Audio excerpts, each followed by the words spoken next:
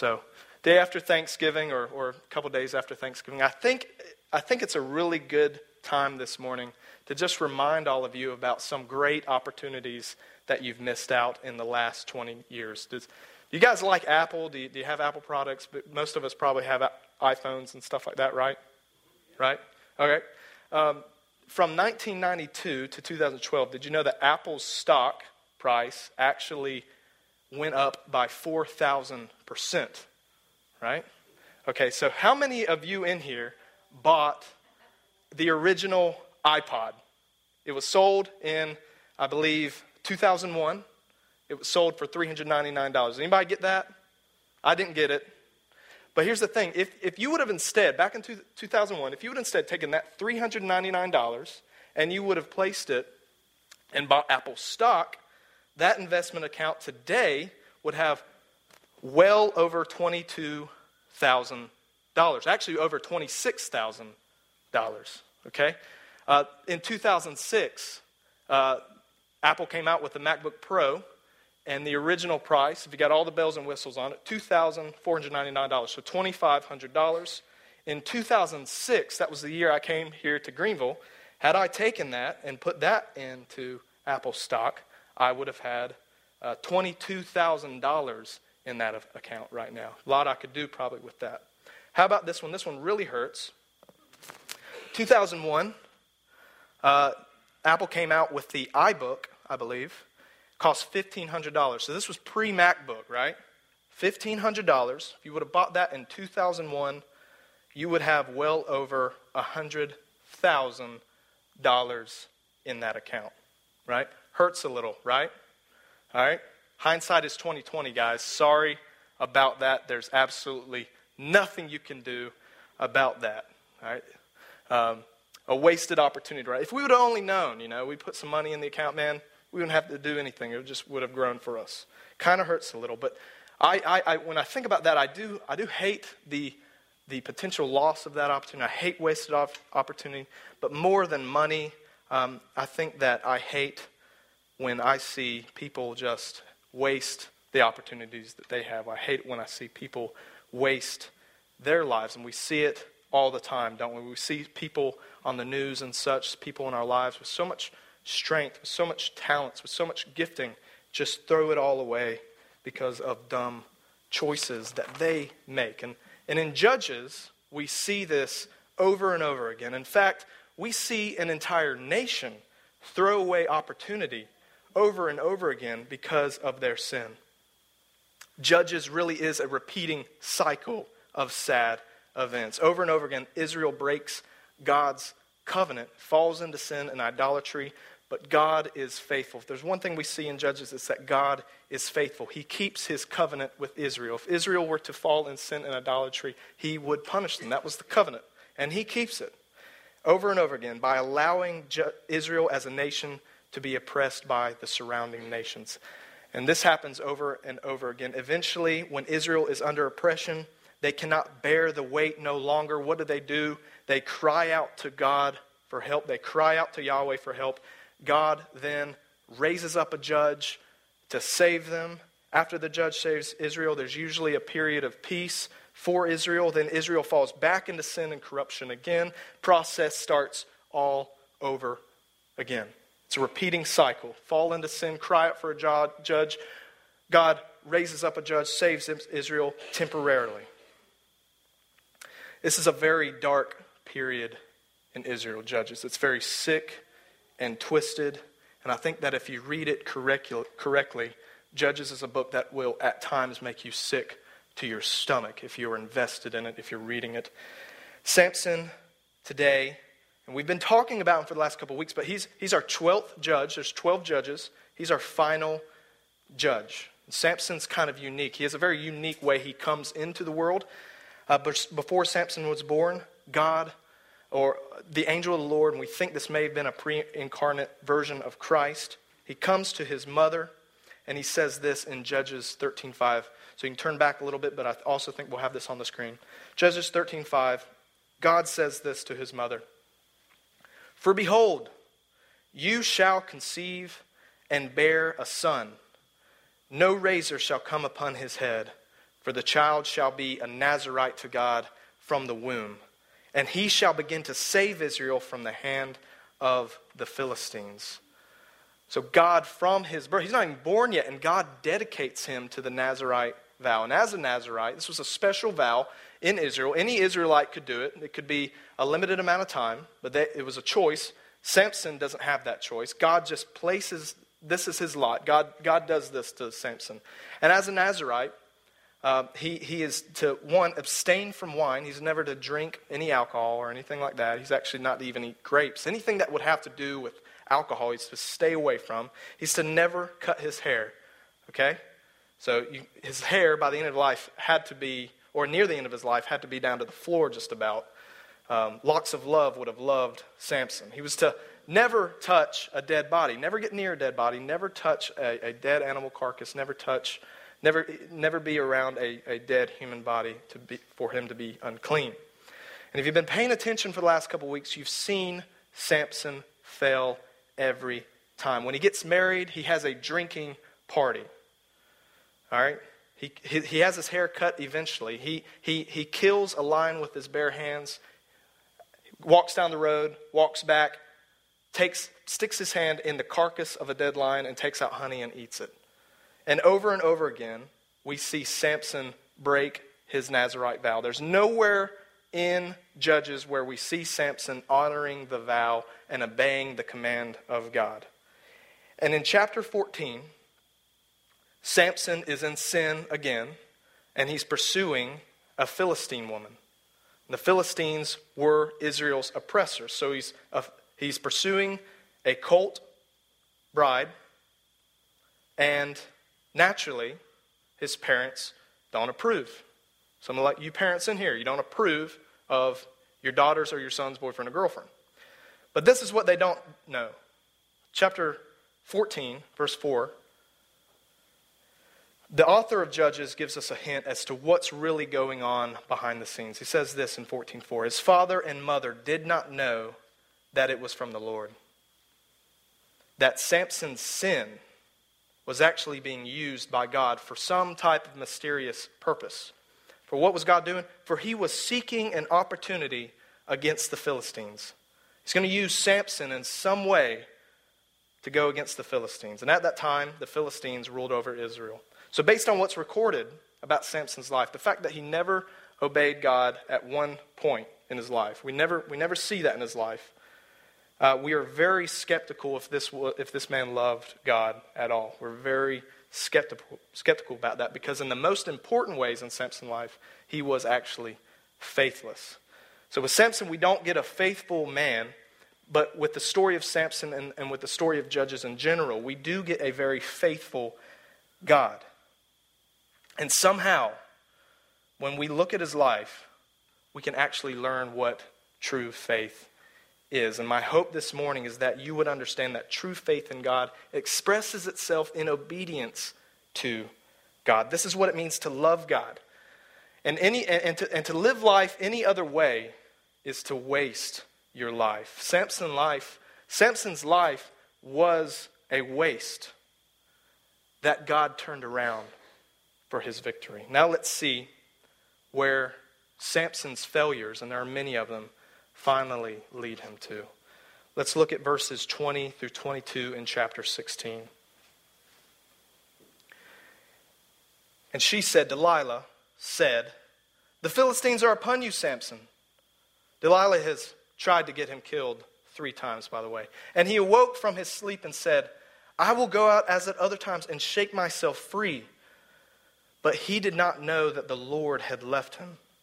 And the Philistines seized him and gouged out his eyes and brought him down to Gaza and bound him with bronze shackles.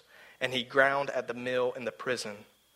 So here we see the Lord leave Samson. Delilah has tried to get him captured 3 times.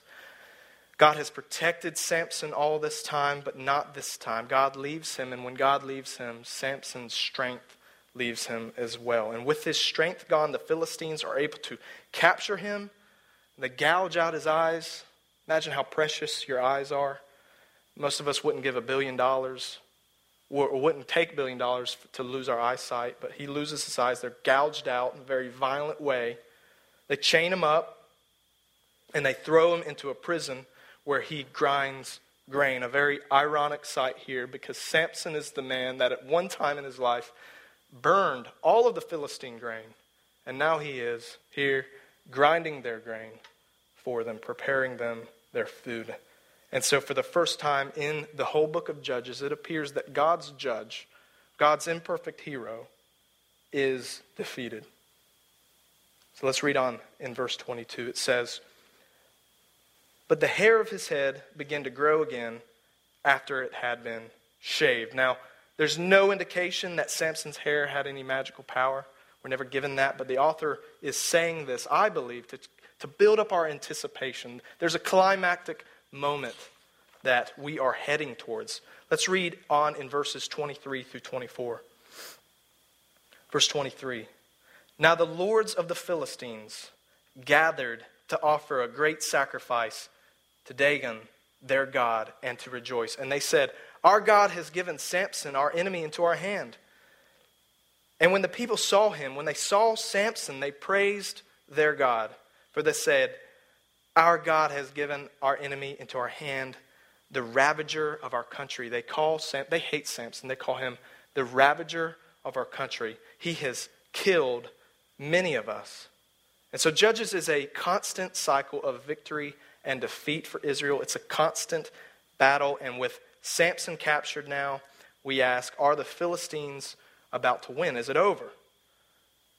The enemies are claiming victory, and they're praising their false god Dagon for the victory. And you read this and you're like, has the false god, has this pagan god beaten Yahweh?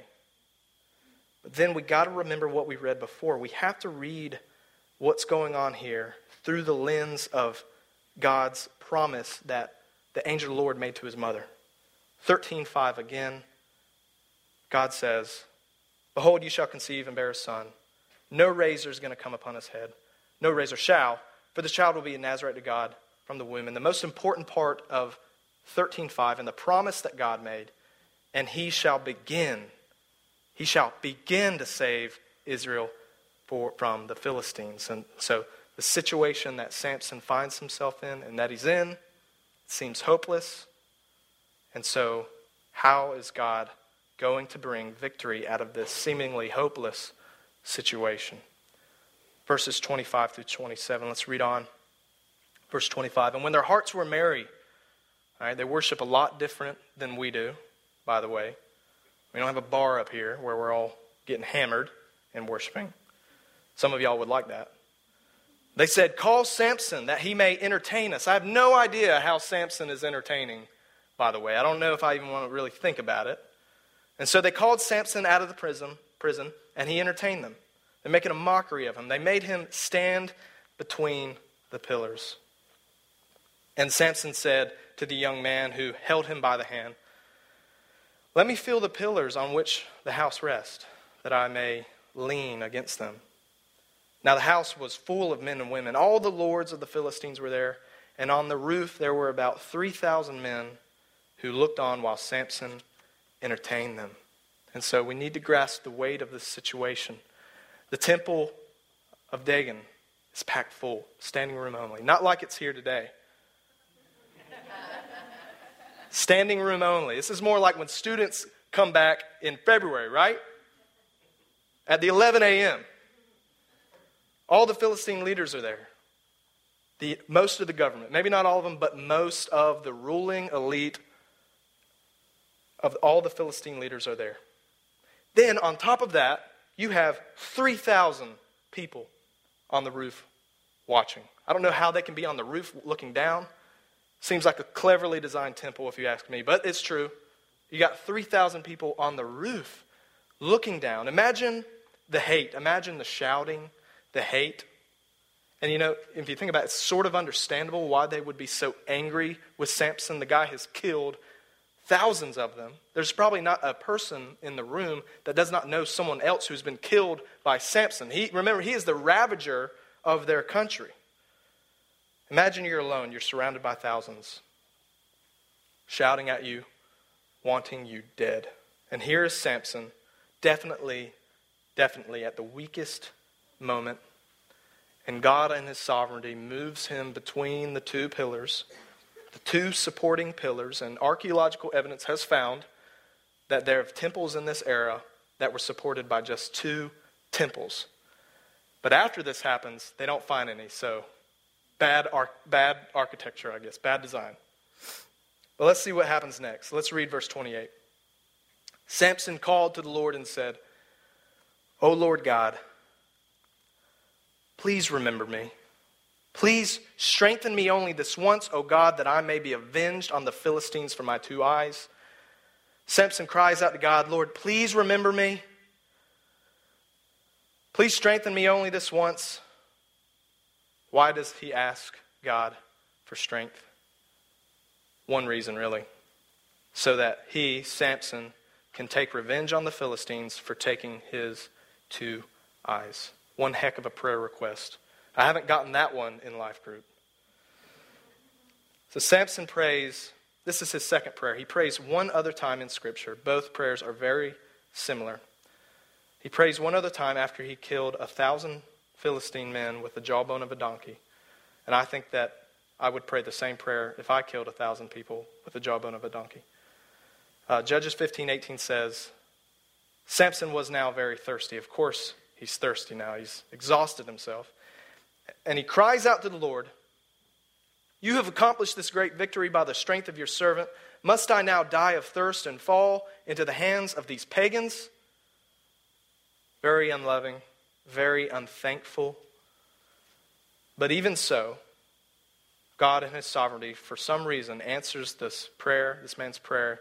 He saves his life. He makes water gush out of a stream for him. And very similar to the situation, we're in the temple. Samson is again in a very desperate situation, facing death. You have his heart here. You have him here. His heart is full of rage. He wants revenge. Why does he want revenge? He wants revenge because they took his eyes. And his whole life, he's done everything that is right in his own eyes. And a constant theme in Judges, you have an entire nation doing everything that is right in their eyes, not what's right in God's eyes. And he's been doing everything right in his own eyes, and now he doesn't even have them. And some treat this prayer actually as a form of some type of deathbed confession. I don't think that's what it is. No matter how you splice it, this is a angry, selfish, vengeful prayer. There's nothing about Israel here. There's nothing about the perseverance of Israel. It's all about Samson and his eyes. Let's read what happens next in verse 29 through 30. Verse 29. And Samson grasped the two middle pillars on which the house rested, and he leaned his weight against them, his right hand on the one and his left hand on the other. And Samson said, Let me die here with the Philistines. Then he bowed with all of his strength, and this is where we hold our breath. This is the climactic moment. And the house fell upon the lords and upon all the people who were in it. And so the dead whom he killed at his death were more than those whom he had killed during his entire life. What just happened here? It looks like God did actually answer his prayer. And so with God provided strength, with God provided supernatural strength, I can only imagine the power that was required here. He takes down the temple, and he does get revenge by killing thousands of Philistines in one fell swoop at the loss of his own life. When you read Judges, you see how God uses Samson's sin and failure to bring him to this one climactic moment, a suicidal revenge death, kamikaze death in a pagan temple. And when read correctly, this is a very tragic event. You have a man, Samson, so gifted, so talented. I mean, what man would not kill for his strength? I would love to be able to rip a lion in pieces. I'm sure a lot of the young men in Israel looked up to him as a man of strength, a legend.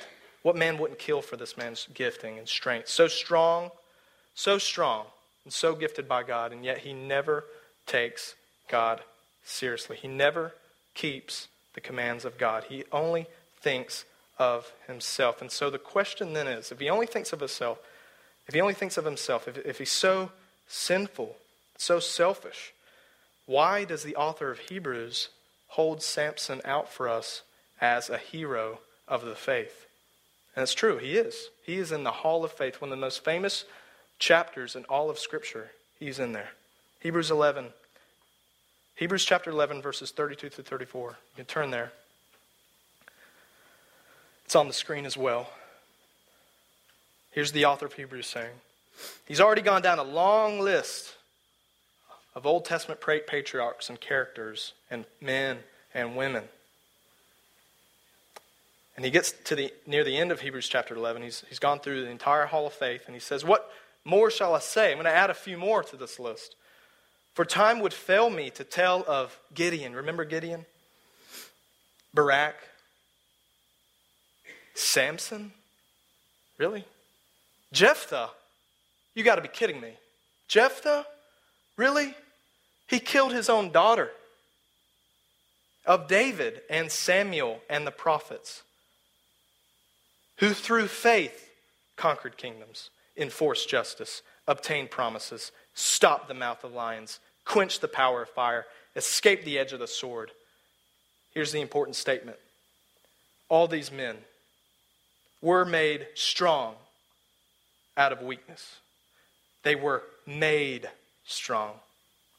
Someone made them strong. They became mighty in war. And what did they do? They put foreign armies to flight. So you're like, really? Samson's here? Samson he just seems not like a guy I'd really want to hang out with. He seems just like this narcissistic superhero with a Kryptonian weakness that ultimately does him in the end. So why is he on the list? And I think he's on the list because there are some crucial things we do, in fact, learn about faith from his life. First of all, and this is an obvious reason, it goes with the entire intent of the book of Judges, which is God using crazy situations to preserve a nation. But when Samson dies, he undoubtedly takes out a large majority of the entire Philistine government. And so you can imagine if the U.S. Capitol building and White House just exploded. I got to be careful to say that, by the way. NSA may come after me. Imagine our government just being destroyed in one fell swoop. I mean, imagine the anarchy and the chaos. It'd be crazy. That's what happens to the Philistine government. So this oppressing nation is now greatly weakened. And we don't have all the details, but we can assume that this event leads to Israel going to war with the Philistines and eventually winning and coming out from under their oppression. Israel had to be preserved for our Messiah, Christ, to come through the line of David. So a kingdom had to be set up. So that undoubtedly is a reason. Israel had to be preserved. But with that said, Samson also died because of his pride. You see his strength over and over again going to his head. He views his gifting as God's personal endorsement. Every opportunity that he had, he breaks God's command. And so, God is very patient with Samson. We see that he's very patient. He's very slow to anger. And Exodus teaches us that. The Bible teaches us that God is patient. He's slow to anger. But it is very dangerous to view God's patience with sin as a license to sin. And Samson did that his whole life. And so this discussion leads us to the next question. Was Samson faithless? Well, he couldn't be faithless. There is something going on here. That's not correct. It is incorrect to say that Samson was faithless. But here's the thing, though. You can exercise faith in God and still be unfaithful. Samson was faithful because he did acknowledge that his strength came from God. He did believe the prophecy that was handed down to him through his mother. Over and over again, he does believe God would provide him strength when he needed it. So in this sense, Samson is a faithful man, but he's faithful, but his faith is not like ours. His faith is not like believers in the New Covenant era. Samson was faithful because he did believe God would keep his word. But if you look at his life, you see that God does not satisfy his appetite. He doesn't satisfy his affections. He does not appear to be a God lover. That's why Samson indulges in sin, especially the sin of sexual immorality. And so when Samson is captured, guys, he is already spiritually blind. The Philistines take his eyes, but he's already spiritually blind by the time he gets there. And so then the question is, if Samson is so sinful, if he's such a bad guy, if he's just not a good guy, why does God keep blessing this man? And this is the answer to that question. God gives Samson supernatural strength because God was being faithful to God's word. God promised back in 13:5 to use Samson to begin to deliver Israel. And what we see in Samson's life is God faithfully keeping that promise. God is being faithful. Samson is spiritually weak. I don't even think he has anything there, really. He's weak. God makes him strong to fulfill his own promise. God was patient with Samson. He gives him so many opportunities to obey. He fails every time. And so then the tragedy of Samson's life is that he ends up thinking more highly of himself than God. That is a true tragedy. Anyone who lives their life and at the end of it, you scan their life and you see this man or this woman, they thought themselves more highly than God. That is a true tragedy. And all the sin and all the failures leads to him dying in a temple in a vengeful, suicidal death. And I think when we look at the temple that Samson died in, it is a reminder of where we can end up as people if we are unfaithful in all the wrong ways. And so what we can learn from Samson's faith. What can we learn from Samson's faith? I do think there are some things we can learn. Some other positive things. Samson exercised faith, but he was most unfaithful in the most important way. What is the most important way to be faithful to God? That is through the love of God. Jesus says very clearly to his disciples in John, the Gospel of John, chapter 14, verse 15. He says this, and he's saying this to us. Should be on the screen, I think. If you love me, if you love me, you will keep my commandments. And most people don't realize this. You can have faith in God. You can have even great faith in God and not love God. Paul says in 1 Corinthians 13:2, and it's even more clear here. This is chapter 13 is the love chapter. We hear it in weddings a lot. But there's a lot more to it than that. It's more of a spiritual love for God in chapter 13. He says this. And if I have prophetic powers, if I understand all the mysteries and all knowledge, if I know absolutely everything, if I know all the mysteries of the faith, if I can look through Scripture and I can know every hidden truth and mystery and grasp it with the fullness, and if I have all faith, if I have all the trust in God, and I believe it actually, I actually believe all of Scripture. If that's me, and I have all this faith so as to remove mountains, or if you think about Samson, so as to rip lions to shreds, or enough faith to kill thousands of Philistines with a bone of a donkey. But if I don't have love, I am nothing. You can have all the faith in the world and still not love Christ. Okay, the truly faithful person obeys Jesus' commands. So God gives Samson supernatural faith. That was his gift. And God also gives us gifts. Before we get into that, what does it mean to truly, faithfully obey Jesus' commands?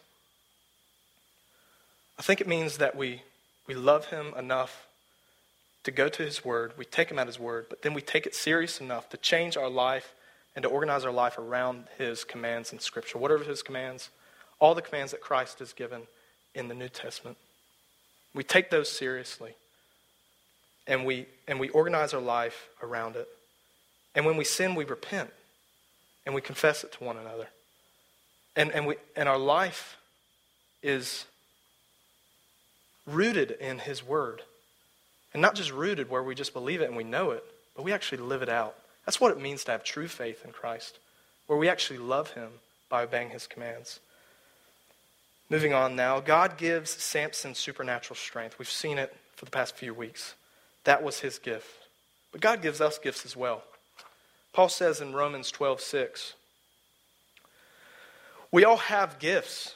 We have gifts that differ according to the grace that he gives us. So let us use them. And these gifts that Paul is talking about, we call them grace gifts. That means that we don't deserve them. Think about all of your abilities. Think about all of your strengths.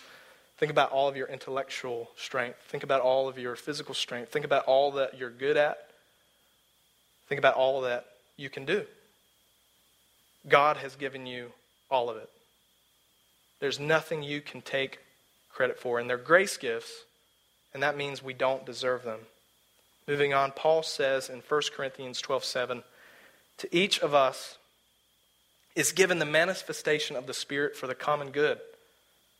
So what are we to use our strengths and giftings for? We're to use our strengths and gifts to serve one another. Our gifts are about God's greatness, not our own. And so when we view our gifts through this lens, it actually helps to keep us humble. When we recognize that God has given all of our gifts and that we're to use them to serve one another and love one another, to serve the church and to serve those outside of the church, it should keep us humble, not proud, not like Samson, not proud like Samson. Paul says in Romans 12:3, for by grace given to me, I say to everyone among you not to think of himself more highly than he ought to think, but to think with sober judgment, each according to the measure of faith that God has assigned. Don't think of yourself more highly than you ought to think. You need to realize that God has given you everything. Even you non-believers in here, God's given you everything. God has given you everything. Think with sober judgment, each according to the measure of faith that God has assigned. And we also need to remember the warning of Christ in Matthew 7:21 through 23. This was a text that did me in as a non-believer. I read this, I heard it preached from, and it frightened me because I knew that I was living a life where I did not love God. I did not take God's commands seriously. God had nothing to do with my life. And even though I would go to church every now and then and I would acknowledge that God's word was true, and even though I acknowledged that the gospel was a thing and that it probably was true, and even though I acknowledged that God or Christ was my Savior, there was no love for God. There was no obedience to God's commands. I was not even concerned about that. And I heard a sermon where the pastor just read this and it completely wrecked me. Because I saw in the page, I saw myself. And this is what it reads. Not everyone who says to me, Lord, Lord. That's faith right there, right? That's a version of faith. That's a man acknowledging who God is. He is Lord. But not everyone who acknowledges God as King will enter the kingdom of heaven. Who enters the kingdom of heaven? The ones who enter the kingdom of heaven are the ones who do the will of the Father. But the one who does the will of my Father who is in heaven. The ones who, as a lifestyle, practice the will of God. Where is the will of God at? The will of God is in Scripture. This is a person that does not take Scripture seriously. The person that does enter heaven takes God's word seriously, actually obey it. On that day, many will say to me, Lord, Lord, did we not cast out demons in your name? Didn't we do this? Didn't we do many works, many mighty works in your name? And then this is Jesus talking directly to them, I will declare to them, I never knew you. Depart from me, you workers of lawlessness. So how do we know what true faith is? True faith is a life that loves God, and that love for God is expressed in obedience to God. And only God can give a person that faith to show love for him through obedience to him. So the challenge this morning is this. We need to allow Samson's faith, his form of faith at least, to soberly remind us that our gifts and talents and all that we have, and even our ability to acknowledge certain biblical truths, they're not necessarily an endorsement of us. Just because we're able to do that doesn't mean that we're on God's side now. God, at the end of the day, wants your heart. He wants your love. And he wants you to express your love for him by obeying him through obedience. He wants us to be faithful. He wants us to be a faithful people, but he wants that faith to be worked out through love. Paul says in Galatians 5:6, "For in Christ Jesus, neither circumcision nor uncircumcision counts for anything." It doesn't matter if you're a Jew, a circumcised Jew who's kept all the Mosaic law your whole life. It doesn't matter if you're a very religious person. It doesn't matter if you're an uncircumcised Gentile. None of that stuff matters. What matters is that you have faith in Christ, that you have put him on like a parachute. When you fall out of a plane, you put on a parachute because you don't want to die. You've put on Christ. You've put your faith in him. Because you know that if you don't put your faith in him, then you have no hope. He's your only hope. But you put on your faith, and that faith works itself out in love for Christ. And we can look at your life and we can know that you do truly love Christ because we can look at your life and we can see there is obedience there. There's not perfection. We all stumble and fall. My life is not perfect at all. Not saying that true salvation is a perfect life. There is sin, but in true salvation there is at least an acknowledgement. Yes, I am a sinner, but I'm trying to show my love for Christ and my faith for Christ. I want to obey him. I want to love him. I don't know why. I just want to love him. I want to obey him. It's because I love him. I love him. And he put that love in my heart. Guys, Samson in this story, it's very tragic. If you read it correctly, it ought to make you kind of sick to your stomach. He dies because of his own disobedience at the end of the day. He dies because of his own disobedience. But here is the glorious and beautiful truth. Christ dies as well, but he dies because of our disobedience. He dies. He takes on all of our disobedience onto him. He takes on all of our sin. And then God the Father crushes him. The temple falls down on him. Everything collapses down on him. The wrath of God collapses in on him. And he does it for us. He does it in our place. A beautiful text. Christ showed his love for us in that while we were yet sinners, while we were being the disobedient ones, while we were being evil and wicked and in sin, Christ died for us.